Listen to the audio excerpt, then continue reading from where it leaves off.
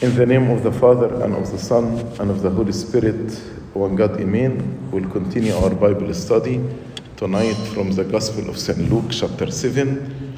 The outline of the chapter, from verse 1 to 10, Jesus heals a centurion's servant.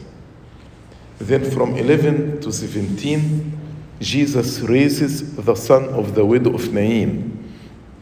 From 18 to 35, John the Baptist sends messengers to the Lord Jesus Christ. And the last part of the chapter, from 36 to 50, a sinful woman forgiven, which is the gospel that we read it every night in the second watch of the midnight hour. So let's start from verse 1. Now, when he concluded all his sayings in the hearing of the people, he entered Capernaum. As you know, chapter 6 had like a summary of the Sermon on the Mountain. So when he concluded all his sayings, means the sayings that was mentioned in chapter 6. Then he entered Capernaum, which is a city in Galilee. Again, I want you to imagine the geography. Galilee is in the north, Judea, where Jerusalem is, in the south, and Samaria in the middle. So Galilee in the north, Judea in the south, and Samaria in the middle. So now he is in the north. Galilee, Capernaum was a city in Galilee. Verse 2, and a certain centurion's servant who was dear to him was sick and ready to die. A centurion is a Roman officer who was the commander of 100 men. You know, century is 100 years. Centurion is an officer, commander over 100 men. Roman soldiers were stationed throughout Judea in the south, Samaria in the middle, and Galilee in the north. So the Roman soldiers were stationed all over Israel, north, south, and in the middle, to maintain order.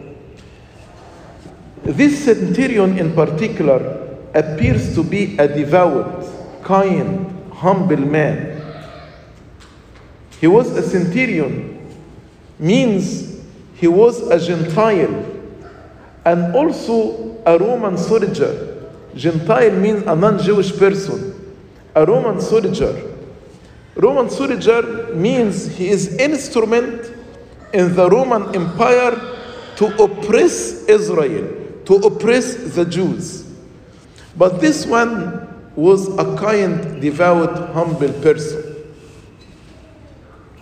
Such a person, according to the law of Moses, cannot be admitted beyond the court of the Gentiles in the temple. In the temple, there is a court called Court of Gentiles. Means the Gentiles are not allowed to go beyond this court. But he could attend Sabbath service in local synagogues. This Gentile officer, because he was kind and he loves Israel, so even he financed the building of a synagogue in Capernaum from his own money. He financed the building of a synagogue in Capernaum, as we will read in verse 5. Also, this centurion had an unusual attitude toward his servant. Under the Roman law, a master had the right to kill his servant. And it was expected that he would do so if the servant became ill or injured to the point that he could not work. So the master, according to the Roman law, has the right to kill him.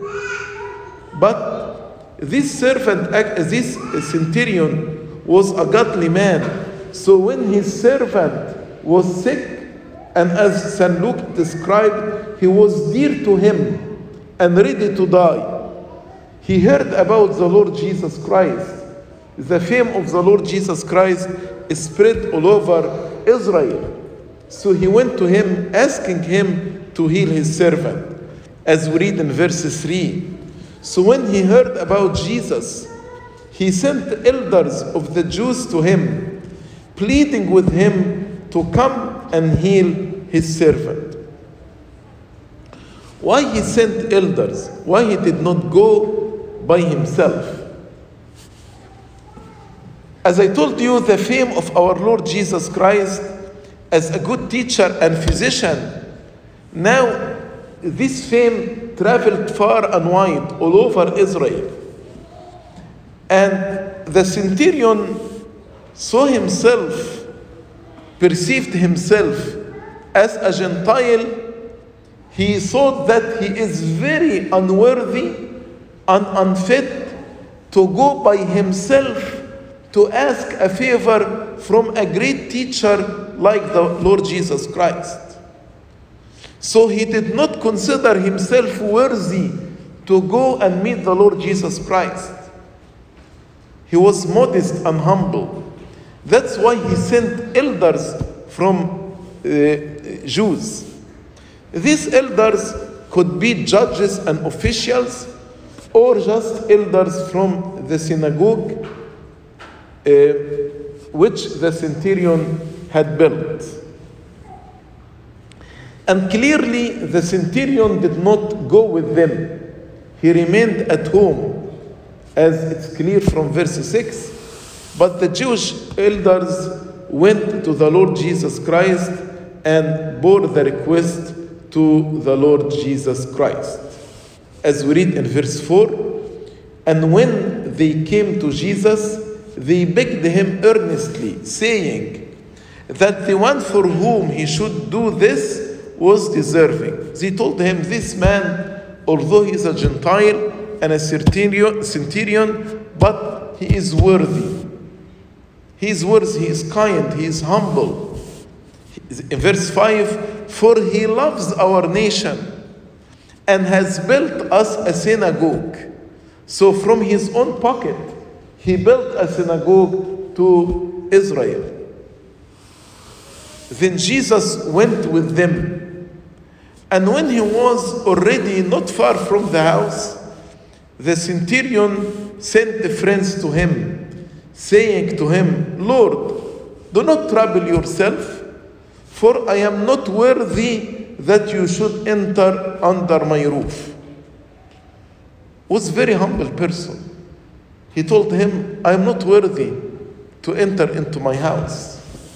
Therefore, I did not even think myself worthy to come to you. That is the reason I did not come to you by myself and send the elders, because I am not worthy to come to you. But I believe that you have authority. Say the words, and my servant will be healed. You don't have to come. You don't have to touch him. You don't have to look with your eyes at him. Just say the word, and my servant will be healed. So, this narrative of St. Luke is much more detailed than what St. Matthew mentioned. St. Matthew, in order actually to give just a summary, this conversation, according to St. Matthew, as if it happened between the centurion and the Lord. But we know from St. Luke that the centurion did not actually meet the Lord, but the friends delivered this message to the Lord. So, St. Luke explained that the centurion prevented himself from coming in person because of his deep humility, and he thought it is more befitting that the elder will go and meet the Lord Jesus Christ. Also, I am sure because this servant was dear to him, so he stayed by the bedside of his dying servant, because he was ready to die, the servant. He sent elders at the beginning, pleading with him. Now he is sending friends to deliver a second message. Second message is that I am not worthy to come into my house. St. Augustine has a comment about these words. St. Augustine said, he, the centurion, was feeling unworthy, but he showed himself worthy of Christ entering, not within his walls, but within his heart. So he told him, I am not worthy to enter under my roof. But by saying this, the Lord entered where? Into his heart. Not under his roof, but into the heart of the centurion. So the humility of the centurion appears even stronger. He did not only expect Christ to come to his house, but had not dared even to approach him. So he said, I am not worthy to meet the Lord, also I am not worthy to have him under my roof. The people thought highly about the centurion, but he held a very little opinion about himself. That's true humbleness. Also, the centurion showed great faith in the power of the word of our Lord Jesus Christ. And he knew that Jesus had true authority. He understood that the Lord Jesus could heal with his word, just as easily as with his touch. The centurion told him, you don't have to come. Just say a word and my servant will be healed. Verse 8, For I also am a man placed under authority, having soldiers under me. He was a head of 100 soldiers. And I say to one, go, and he goes, and to another, come, and he comes, and to my servant, do this, and he does it. So the centurion, he knew about the military chain of command and how the orders of one in authority were wholeheartedly obeyed. So he saw the Lord Jesus Christ has the same authority at least. So this faith of the centurion made actually the Lord Jesus Christ marvel at his faith. That's why the Lord in verse 9 said, and when Jesus heard these things, he marveled at him and turned it around and said to the crowd that followed him, I say to you, I have not found such great faith, not even in Israel. Not even in Israel.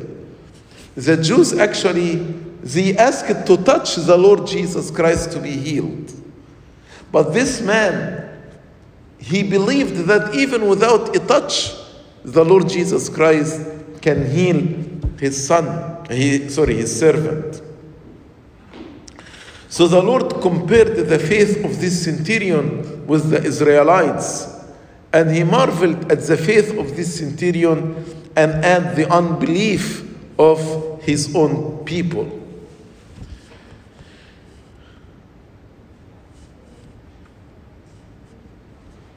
Verse 10, and those who were sent, the friends, returning to the house, found the servant well who had been sick.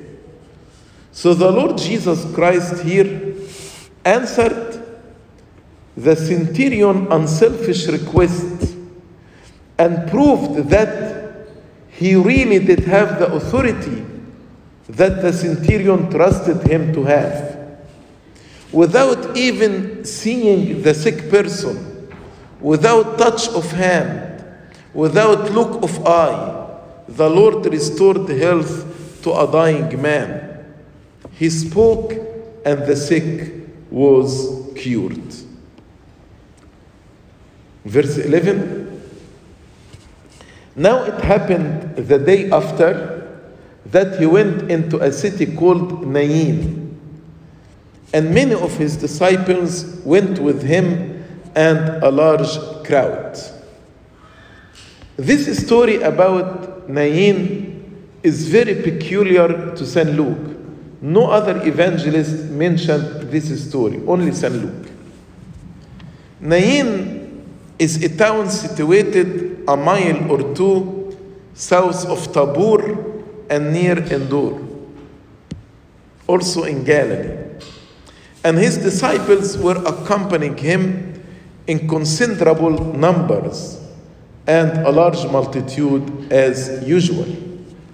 Verse 12, and when he came near the gate of the city, behold, a dead man was being carried out, the only son of his mother, and she was a widow, and a large crowd from the city was with her. So, a dead man was being carried out of the city, because they used not to bury in the cities. Any funeral in general is a tragedy, but this one was a special loss, because the deceased was the only son of his mother, and the mother herself was a widow. At that time, women did not work. So, she is a widow means she lost her husband. Now her son is taking care of her, and he is the only son.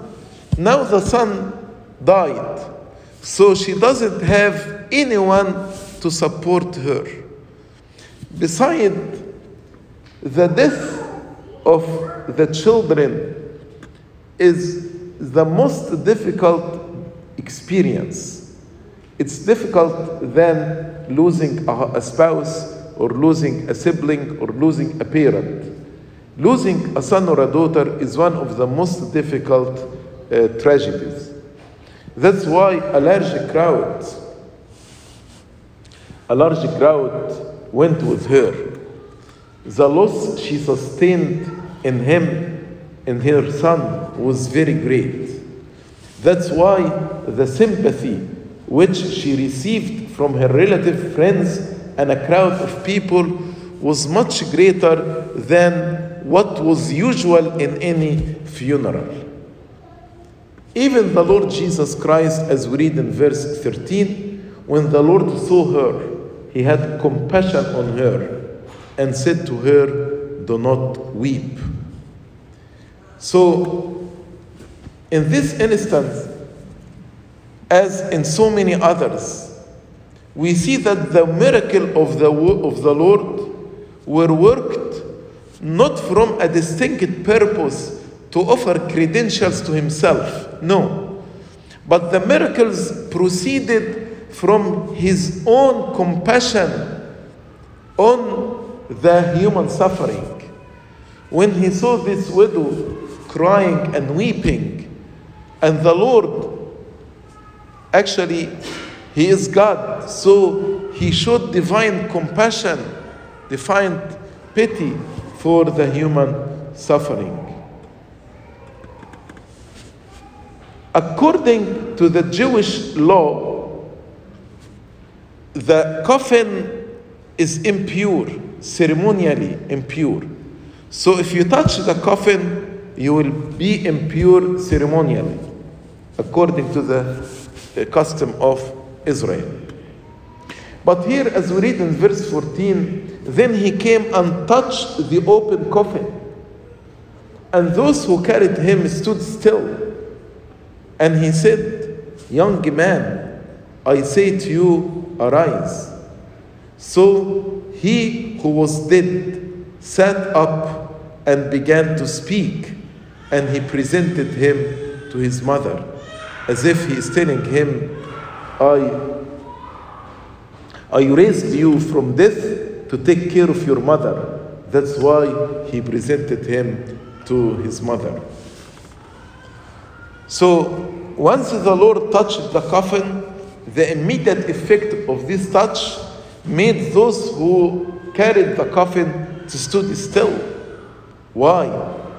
They must have marveled that Jesus, who was known as a teacher, how he touched this coffin, that most of the rabbis considered this is impurity and avoided to touch any coffin. So their stopping the people who carried the coffin implied both awe, what he is about to do, and also faith that this touch has a meaning, has a purpose. Then the Lord spoke to the dead man as if he is speaking to an alive person. He told him, "Young man, I say to you, arise." And this young man rose and sat and started to speak, and he presented him to his mother.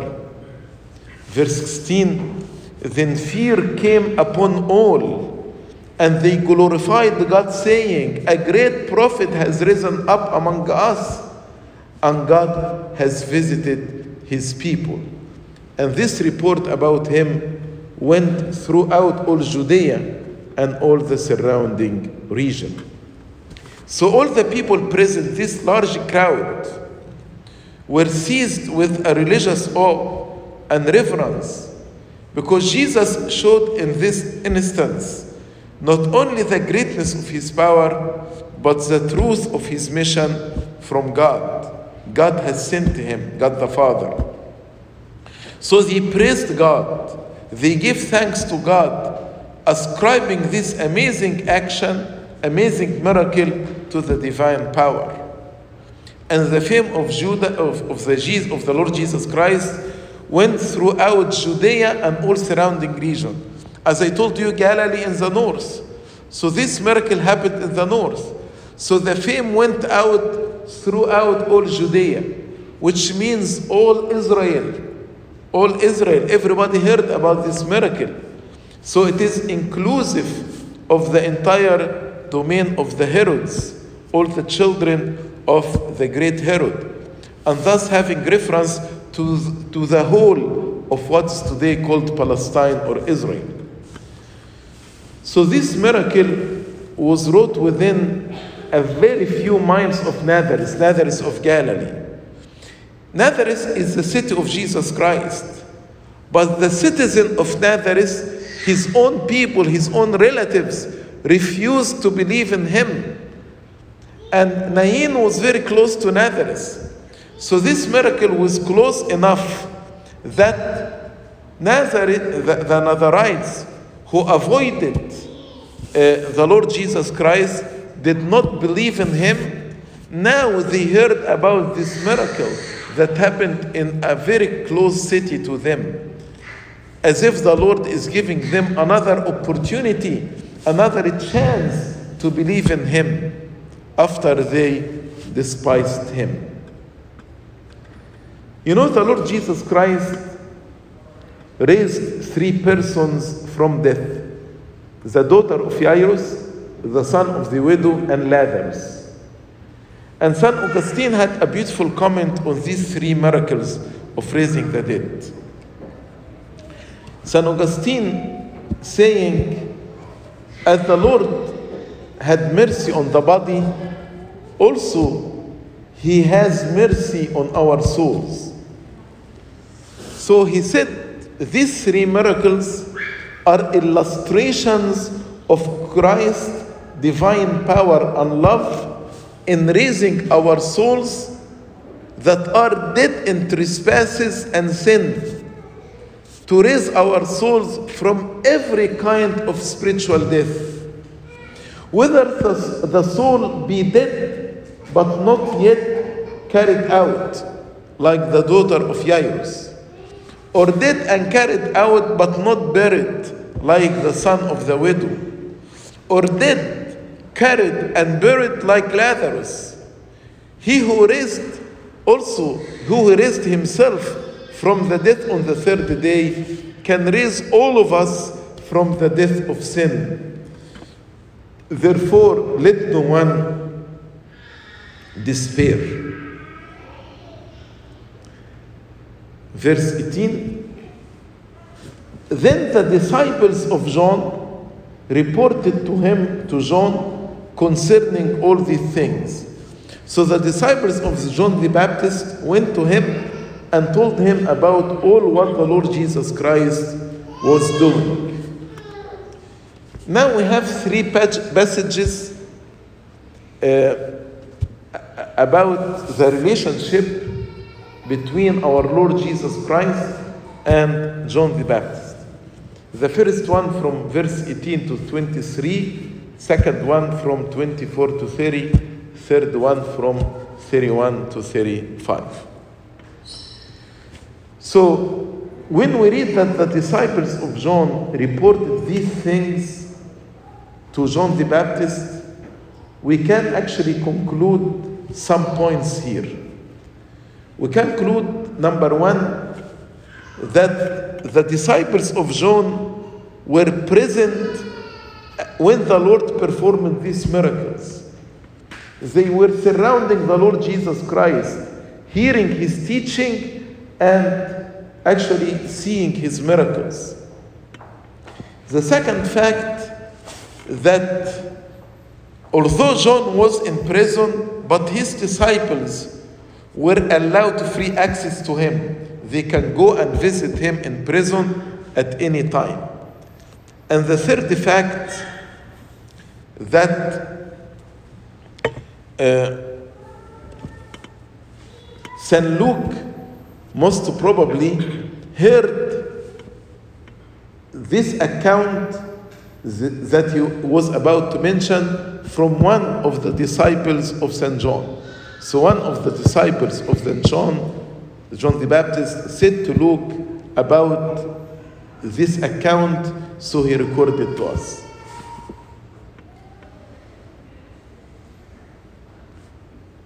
Verse 19. And John, calling two of his disciples to him, sent them to Jesus, saying, Are you the coming one? Are you the Messiah? Or do we look for another? This verse actually, many scholars interpreted differently. We know from the Gospel of St. John and other passages that John the Baptist clearly recognized Jesus as the Messiah. He said about him, "This is the Lamb of God who takes away the sins of the whole world." And he said, "He who sent me told me, upon whom you will see the Holy Spirit descending like a dove is the one who baptized with the Holy Spirit and fire." So he knew that Jesus is the Messiah. So how come he is sending two of his disciples asking, "Are you the coming one? Are you the Messiah? Or we should wait for another?" Some commentator thought that his question was out of doubt. When he stayed in prison for some time and Jesus did not deliver him from prison, so he doubted the Lord Jesus Christ. But almost all the early church fathers believe that he sent his disciples not because he doubted that Jesus is the Messiah, not for his own satisfaction, but for his disciples, to remove all doubt and hesitation from the heart of the disciples about the Lord Jesus Christ. Verse 20, when the men had come to him, they said, "John the Baptist has sent us to you, saying, 'Are you the coming one? Or do we look for another?'" And that very hour, he, Jesus, cured many of infirmities, afflictions, and evil spirits. And to many blind he gave sight. So he performed miracles. Jesus answered and said to them, "Go and tell John the things you have seen and heard, that the blind see, the lame walk, the lepers are cleansed, the deaf hear, the dead are raised, the poor have the gospel preached to them, and blessed is he who is not offended because of me." Here, the answer to John was twofold. Number one, he demonstrated his power by performing these miracles. And number two, he sent a message, verbal message, with the disciples to John the Baptist. So, Matthew, in his gospel, he said the Lord just replied by sending a verbal message to John. But Luke explained to us that he sent this verbal message after he performed and demonstrated his miraculous power. The word "at this very hour," the hour in which the two disciples of John came to Jesus Christ, St. Cyril has a comment about that very hour. St. Cyril of Alexandria said, he knew as God, Jesus, because he is God, he knew what John's design was in sending to him. He knew that in this very moment, these two disciples will come. And he put it into his heart to send at that very time when he himself was working many miracles, which were the true answer to the question. So God knew that John will send in this hour. So in this hour, he started performing these miracles in order to send answer to John the Baptist. And the miracles that he did, we can find prophecies about them in Isaiah 29 and 35 and 60. And after the message, he concluded the message to John, "Blessed is he who is not offended because of me." So he's sending the message not to John the Baptist, because John was not offended, but he sent this message to those who do not let their preconceived idea prevent them from hearing and accepting Jesus' message. Some people had preconceived idea about Jesus, that he is a man and he is less than any prophet. That's why they did not believe in him like his relatives. That's why he said, "Blessed is he who is not offended because of me." Those who do not take offense at Jesus for what they think he should be, but who recognized Jesus' true identity as the Son of God and accepted his miracles as signs of his authority and believed in his mission to announce the kingdom, these are indeed the children of God, the citizen of the kingdom of God. The Jews perceived Jesus as a temporal deliverer. Many attempted to reject the Lord Jesus Christ, maybe because of his humble appearance.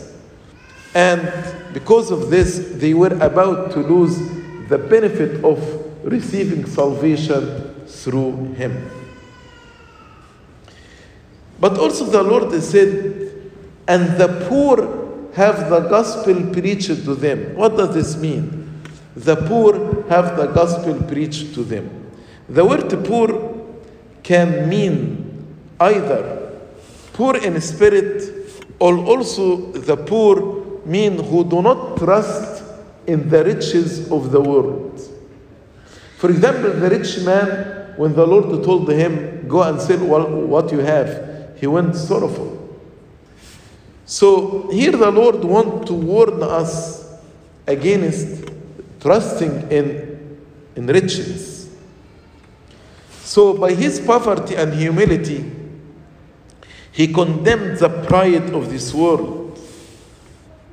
As if he is teaching us, he who will not humble himself and became base and poor in spirit and humble in his own eyes cannot enter into the kingdom of God. It is the poor in spirit.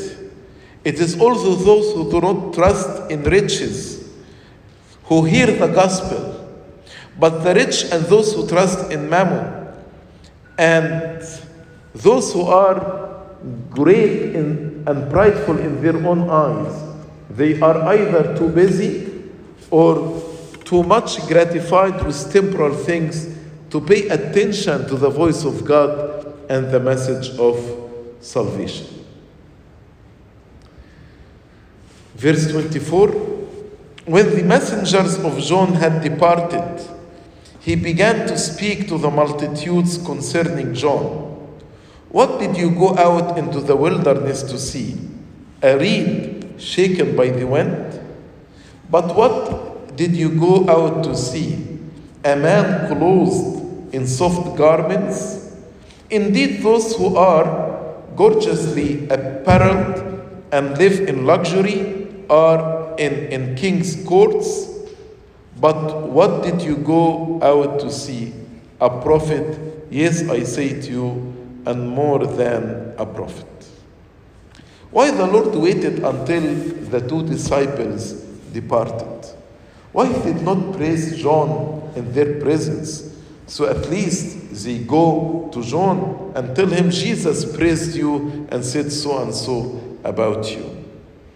So the Lord refrained from praising John in their presence, lest he should be charged with flattery and hypocrisy.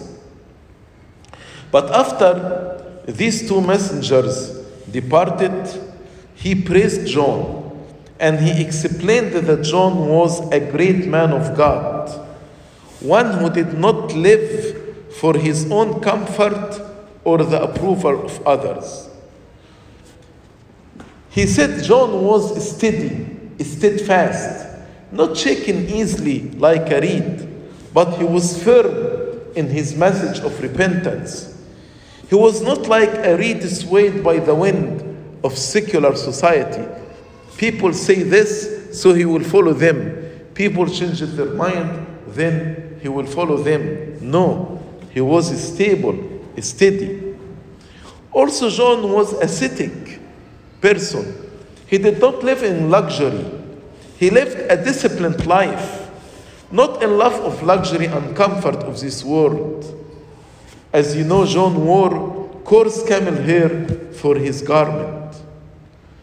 Then he said about John, John was a prophet. Everyone knew that John was a prophet. And especially John came after hundreds of years. The people did not see any prophet. So many people saw John, heard him, were baptized by him. John was not only a great prophet, although he was a prophet in the deepest, truest sense of the prophet. But the Lord, he said, he was much more than a prophet. In what way?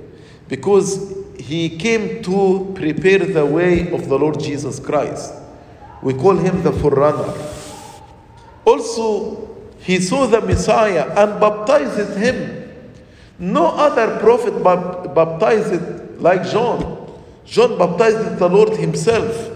So he was greater than any other prophet went before him. Verse 27, this is he of whom it is written in the book of Malachi, behold, I send my messenger before your face, who will prepare your way before you. So the Lord here quoted Malachi. And centuries ago, the mission of John the Baptist was foretold and described exactly by Prophet Malachi. Then verse 28, and this will be the last verse in our Bible study tonight. For I say to you, among those born of women, there is not a greater prophet than John the Baptist. But he who is least in the kingdom of God is greater than he. And this verse actually confused many scholars. Because after the Lord spoke about John, he is more than a prophet. And after he said that he is the greatest among those born of women, then he said, but the least in the kingdom of God is greater than John. So, how the least in the kingdom of God is greater than John? John is the greatest of the Old Covenant prophets. He's more than Old Covenant prophet because he was chosen by God to prepare the way. He is a forerunner to proclaim the coming of the kingdom and to baptize the Lord Jesus Christ. But John the Baptist did not see the coming of the kingdom. He saw the kingdom coming, but he did not see how the kingdom of God was fulfilled and through the crucifixion of our Lord Jesus Christ and through his resurrection. Through opening the gates of paradise and transferring all the righteous people from Hades to paradise. John the Baptist himself, when he died, he went to Hades and remained in Hades till the Lord Jesus Christ opened the paradise and transferred Adam and all his children to the paradise. So in other words, the humblest child of the new kingdom is superior to the greatest prophet of the Old Testament. Why? Because now we can be united with Christ through communion. When we die, we don't go to Hades, we go directly to the paradise. In the Old Covenant, the Holy Spirit was not yet given because Jesus was not yet glorified. But now you are the temple of God and the Holy Spirit abides in you. So, of those born of women, there was no greater prophet than John the Baptist. But the members of the Church of Christ who are born of water and spirit are greater than John the Baptist. But many of the church fathers, early church fathers, did not accept this interpretation, like John Chrysostom, like Augustine. They had difficulty in accepting this explanation. For them, they suggest that the word the least in the kingdom of God, referring to the Lord Jesus Christ himself. They explain it to mean our Lord himself, because he was younger than John the Baptist by 6 months. So by lesser or little, St. John Chrysostom said that the Savior referred to himself as less than John in age. And also according to the opinion of many people esteemed John the Baptist higher than how they esteemed our Lord Jesus Christ. So this concludes our Bible study tonight. I will give a quick summary in Arabic. دراسة كتاب المقدس النهارده من لوقا صح 7. لوقا صح 6 كان فيه ملخص للعظة على الجبل. فيكمل معلمنا لوقا في صح 7 يقول ولما أكمل أقواله، اللي هو اللي ذكرت في إصحاح 6 اللي هي أحبوا أعدائكم باركوا لعينيكم، زي ما قلت لكم ملخص كده على العظة على الجبل. لما أكمل أقواله كلها في مسامع الشعب دخل كفر نحوم. كفر نحوم دي في الجليل. أفكركم بالخريطة بتاعت إسرائيل، الجليل في الشمال، اليهودية في الجنوب، السامرة في الوسط. الشمال في كفر نحوم، في نايين، في الناصرة اللي كبر السيد المسيح فيها. كل المدن دي في الجليل في الشمال، كفر نحوم، السامرة، بحيرة الجليل اللي هي بحيرة طبرية، كل ده في الشمال. وكان في عبد القائد 100. قائد 100 يعني واحد روماني، يعني مش يهودي. وحسب القانون الروماني العبيد دولت ما كانش ليهم حقوق، فلو قائد روماني العبد بتاعه وعي مرض شديد للموت كان ممكن يموته ويقتله، ده كان من حقه. ولكن هنا نقرأ كان عبد لقائد 100 مريضا مشرفا على الموت، يعني كان مريض لدرجة الموت، وكان عزيزا عنده. ده يبين لنا ان قائد 100 ده كان مختلف عن بقية الضباط اللي كانوا في الامبراطورية الرومانية.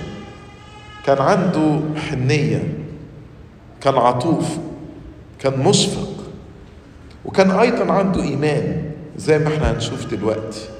وكان راجل كريم، بنى من ماله الخاص مجمع لليهود بالرغم ان هو مش يهودي. فلما سمع عن يسوع أرسل إليه شيوخ اليهود يسأله أن يأتي ويشفي عبده. طب ليه ما راحش قائد 100 بنفسه؟ زي ما هنشوف حسب نفسه غير مستحق، فقال أبعت الشيوخ ربما من قضاة إسرائيل أو ربما من شيوخ المجمع اللي هو بناه بنفسه. بعتهم عشان هو شايف إنه مش مستحق إن يقابل السيد المسيح بنفسه. كان سمع عنه إن ده معلم كبير، فأنا مين عشان أقابله؟ فالشيوخ دولت لما جاءوا إلى يسوع طلبوا إليه باجتهاد قائلين إنه مستحق أن يفعل له هذا. قالوا له ده مختلف، ده مش زي بقية الناس الرومان، ده إنسان كويس، ده بنى لنا حتى المجمع لأنه يحب أمتنا وهو بنى لنا المجمع. بنى لنا المجمع يعني تبرع من ماله إنه يبني لنا المجمع، فده مستحق أن يفعل له هذا. فالسيد المسيح اتحرك عشان بعدين برضو إنه يطلب الشفاء لعبده. ده مش ابنه، ده عبده، ده كان زي ما قلت لكم وضع غير معتاد. فالسيد المسيح شعر إن ده إنسان كويس، فقال أروح وأشفي ابنه، أشفي العبد بتاعه. فذهب يسوع معه، وإذ كان غير بعيد عن البيت أرسل إليه قائد 100 أصدقاء يقول له، أرسل له مجموعة تانية يقولوا له إيه بقى؟ يقولوا له يا رب إن قائد 100 بيقول أنا غير مستحق إنك تدخل تحت سقف بيتي. قال له يا سيد لا تتعب، لأني لست مستحقا أن تدخل تحت سقفي. يعني شوف تواضع الراجل ده، شاف نفسه غير مستحق أن يقابل الرب يسوع بنفسه، شاف نفسه غير مستحق أن المسيح يدخل إلى بيته. منتهى التواضع. وقال له ما تتعبش. بعدين شوف إيمانه العجيب، قال له لذلك لم أحسب نفسي أهلا أن آتي إليك. أنا يا رب مش مستحق أن أنا آجي وأقابلك بنفسي، لكن قل كلمة فيبرأ غلامي. أنا واثق فيك يا رب إنك لو قلت كلمة من بعد غلامي ده هيشفي. احنا نقرأ قبل كده عن اليهود يقول لك وكان الجمع يطلبون أن يلمسوه وكل من لمسوا شفي. يعني اليهود حسب إيمانهم لازم ألمس المسيح عشان إيه؟ أشفى. إنما هذا الأجنبي الغريب قال مش محتاج إيفن يلمسه، مش محتاج إيفن يكون موجود في نفس البيت، مش محتاج إيفن يبص له بعينيه. ده لو قال كلمة عن بعد هيشفى هذا العبد. إيه الإيمان العجيب ده؟ وبعدين أكتر من كده كان إنوي واثق إن المسيح ده أعلى وعنده سلطان. قال له لأني أنا أيضا إنسان مرتب، يعني لي رتبة تحت سلطان، لي جند تحت يدي، قائد 100. أقول لهذا اذهب فيذهب، ولآخر ائت فيأتي، ولعبد افعل هذا فيفعل. كأنه بيقول له أنت أيضا لك سلطان، أنت ممكن تؤمر من بعيد إن عبد يشفى فيشفى. أنت مش لازم تيجي وتخش لغاية البيت، مش لازم تشوفه، مش لازم تلمسه. ده أنا من بعيد قائد بها أقول لده روح يروح، تعالى اعمل ده يعمله. كم وكم أنت تقدر تعمل كده. لما ربنا يسوع المسيح سمع الكلمات دي يقول لك ولما سمع يسوع تعجب منه، تعجب من هذا الإيمان، تعجب من محبته وإشفاقه على عبده، تعجب من تواضعه الكبير، تعجب أيضا من إيمانه العظيم. فالتفت إلى الجمع الذي يتبعه وقال أقول لكم لم أجد ولا في إسرائيل إيمانا بمقدار هذا. لأن زي ما قلت لكم اليهود كانوا بيقولوا لازم نلمسك عشان إيه؟ نشفى. إنما الراجل ده قال لا، مش لازم، أنت قول كلمة من بعد وعبدي ده هيشفى. عجيب فعلا إيمان وتواضع وشفقة هذا الإنسان الأجنبي. وهنا افتكر الآية اللي قالها ربنا يسوع المسيح: يأتون من المشارق والمغارب ويتكئون في حضن إبراهيم، أما بنو الملكوت فيطرحون خارجا. ورجع المرسلون إلى البيت فوجدوا العبد المريض قد صح. ربنا من بعد شفاه وشفي هذا العبد. بعد كده سيد القديس لوقا يحكي لنا عن معجزة لم يذكرها أحد غير القديس لوقا في إنجيله. يقولوا في اليوم التالي ذهب إلى مدينة تدعى نايين. نايين دي كانت قريبة من ناصرة الجليل، برضه في الشمال. وذهب معه كثيرون من تلاميذه وجمع كثير.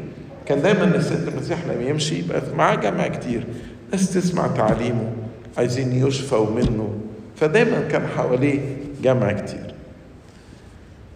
بس بقى لقى في حاجة في اليوم ده. فلما اقترب إلى باب المدينة إذ ميت محمول ابن وحيد لأمه وهي أرملة ومعها جمع كثير من المدينة. الوصف اللي وصفه قديس لوقا مهم جدا. أول حاجة هي أرملة.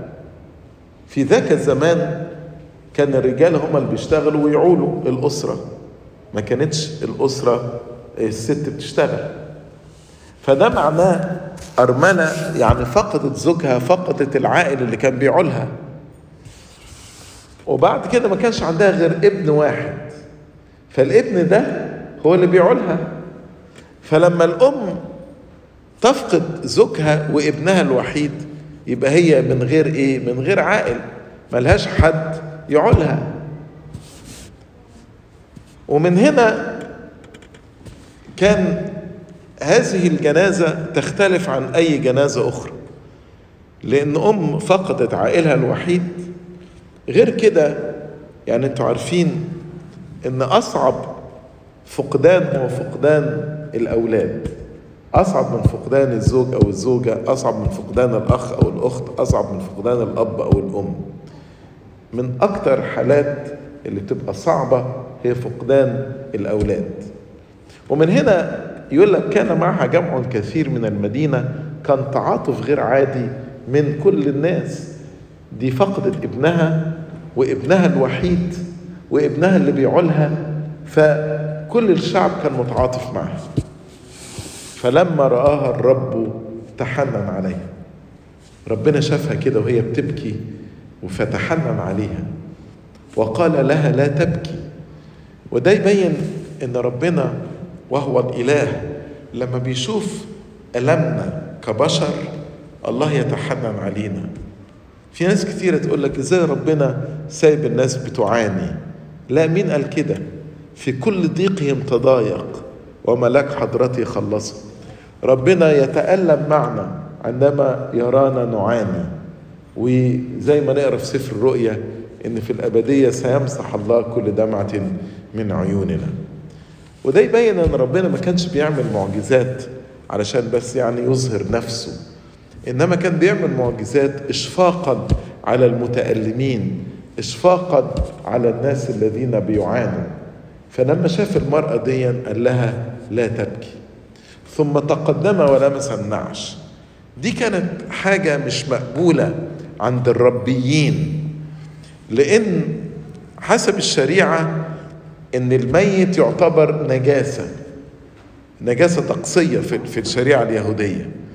وكانوا الربيين من اليهود ما يلمسوش لا ميت ولا نعش.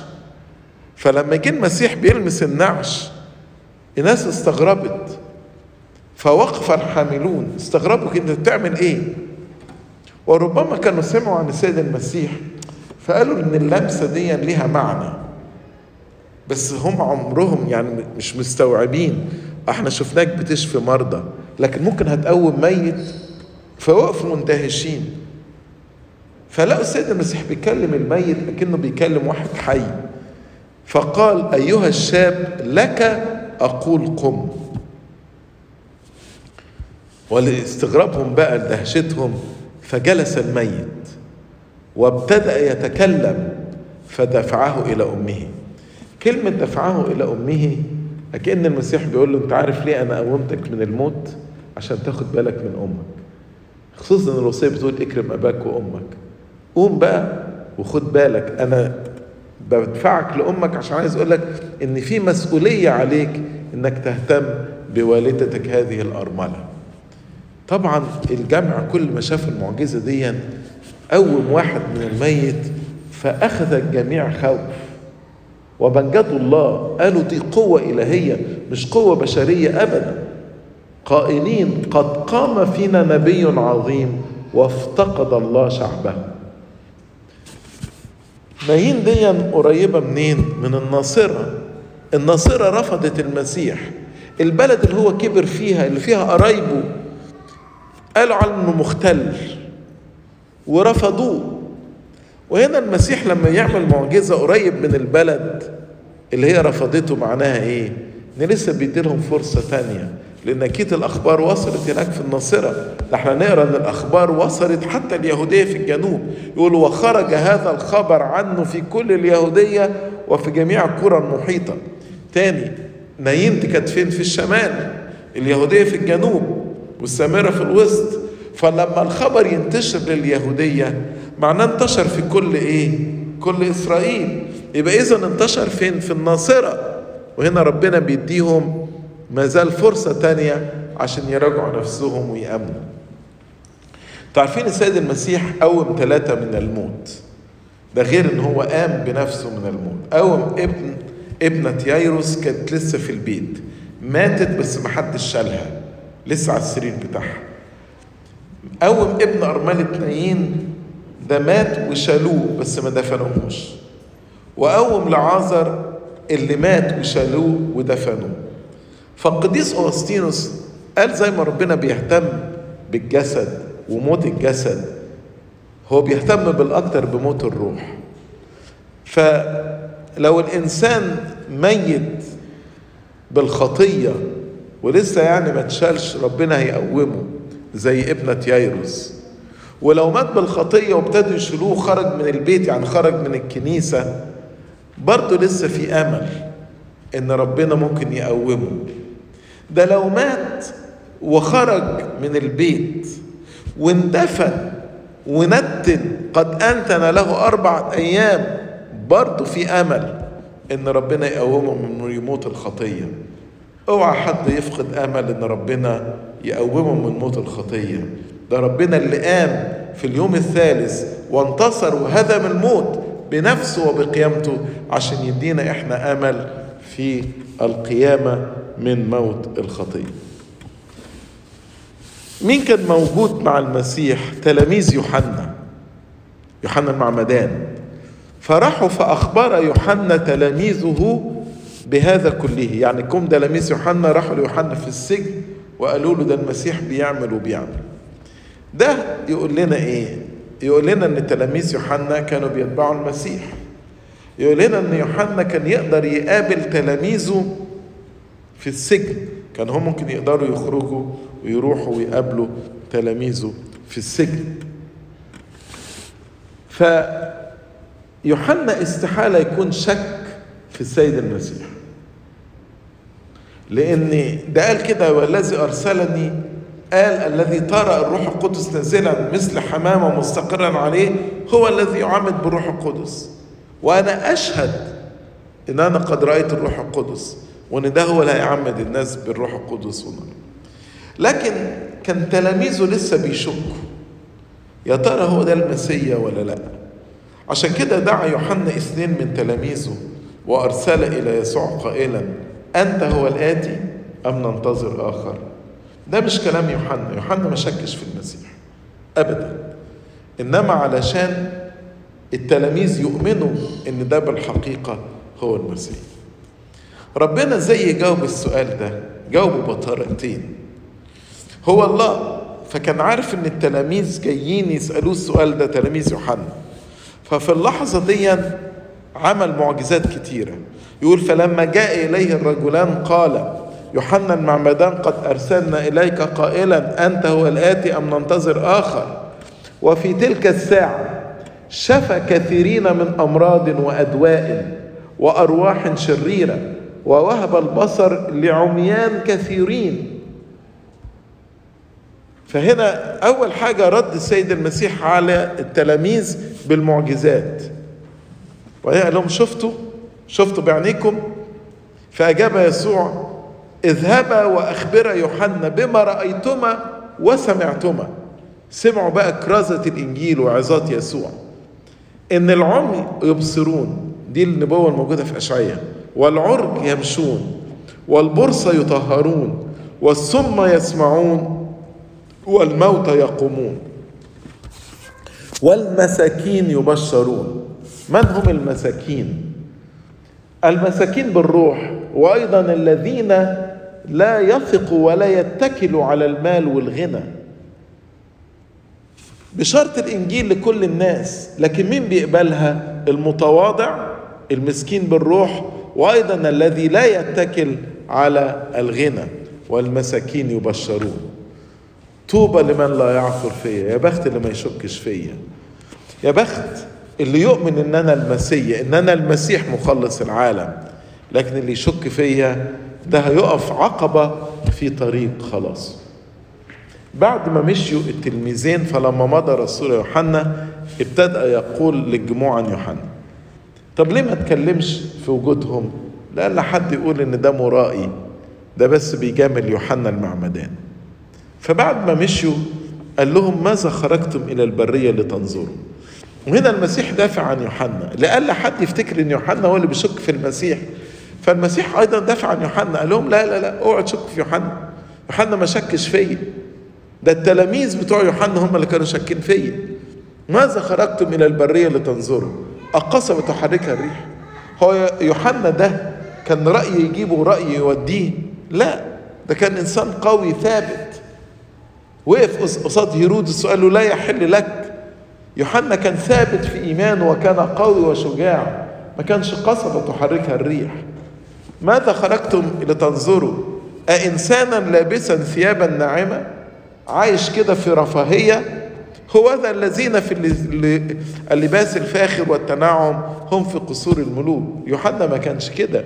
يوحنا كان زاهد، عاش في البرية، كان لباسه من وبر الإبل، وكان يأكل جراد وعسل بري، كان إنسانا ناسكا وزاهدا، ما اتخذش بمحبة ملذات العالم.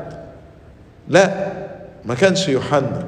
قال لهم: ماذا خرجتم لتنظروا؟ أنبيا؟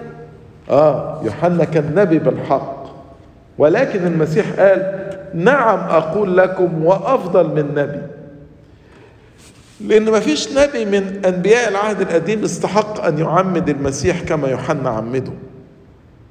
ما فيش نبي من العهد القديم جه وهيئ الطريق للمسيح زي ما يوحنا جه وهيئ الطريق للمسيح. عشان كده يوحنا أعظم من أنبياء العهد القديم كلهم. نعم أقول لكم وأفضل من نبي. وبعد كده المسيح ذكر النبوة اللي موجودة في ملاخي عن يوحنا المعمدان: هذا هو الذي كتب عنه: ها أنا أرسل أمام وجهك ملاكي. ملاكي يعني رسولي الذي يهيئ طريقك قدامك، ده جه يوحنا يهيئ الطريق أمام المسيح. وهي المسيح بقى آية بتلخبط ناس. قال لأن أقول لكم أنه بين المولودين من النساء ليس نبي أعظم من يوحنا المعمدان. فيش واحد أعظم من يوحنا المعمدان، ولكن الأصغر في ملكوت الله أعظم منه. الآية دي حيرت المفسرين، من هو الأصغر في ملكوت الله؟ بعض المفسرين قالوا يوحنا المعمدان أي نعم شاف المسيح وعمده، إنما لم يرى الصليب والقيامة. فيوحنا مثلا لما مات، لما هيرودس قتله، راح فين؟ الجحيم، وقعد منتظر في الجحيم لغاية قيامة المسيح، والمسيح نقله إلى الفردوس مع كل الأبرار. النهاردة أي واحد في العهد الجديد بيتنيح بيروح للفردوس على طول. يوحنا أي نعم عمد المسيح، لكن إحنا بنتحد مع المسيح، بنأكل جسده ونشرب دمه ونصير واحدا معه. يوحنا شاف الروح القدس نازلا مثل حمامة، إنما إحنا بيسكن فينا الروح القدس. أنتم هيكل الله وروح الله ساكن فيكم. عشان كده أي واحد أصغر واحد في ملكوت الله في العهد الجديد أعظم من يوحنا، لأن الروح القدس يحل فينا، بنتحد بالمسيح اتحادا حقيقيا في سر التناول. أيضا لما بنموت ونفارق العالم بنروح للفردوس، مش هنقعد فترة في الجحيم زي ما يوحنا حصل له كل أنبياء العهد القديم. برغم ان التفسير ده مقنع، لكن في بعض اباء الكنيسة زي قديس أوغسطينوس وزي قديس يوحنا ذهبي الفم ما اقتنعوش بالتفسير ده. قالوا الأصغر يرمز إلى المسيح نفسه، لأنه كان أصغر من يوحنا المعمدان ب6 أشهر. يعني عارفين يوحنا كان اتولد قبل المسيح ب6 أشهر. وقالوا برضو بالنسبة الناس وقتها كانت بتعظم يوحنا المعمدان أكتر من المسيح، ففي نظر الناس هو كان أقل من يوحنا المعمدان. يوحنا المعمدان قالوا ده إنسان ناسك، إنما المسيح ده أكول وشريب خمر محب للعشرين والخطاة. فيعني دي كلها التفسير اللي اتقالت على الآية دي ممكن نضعها في ذهننا ونقبلها. ده ينهي البايبل ستادي بتاعتنا النهارده، لإلهنا المجد والكرامة من الآن وإلى الأبد آمين.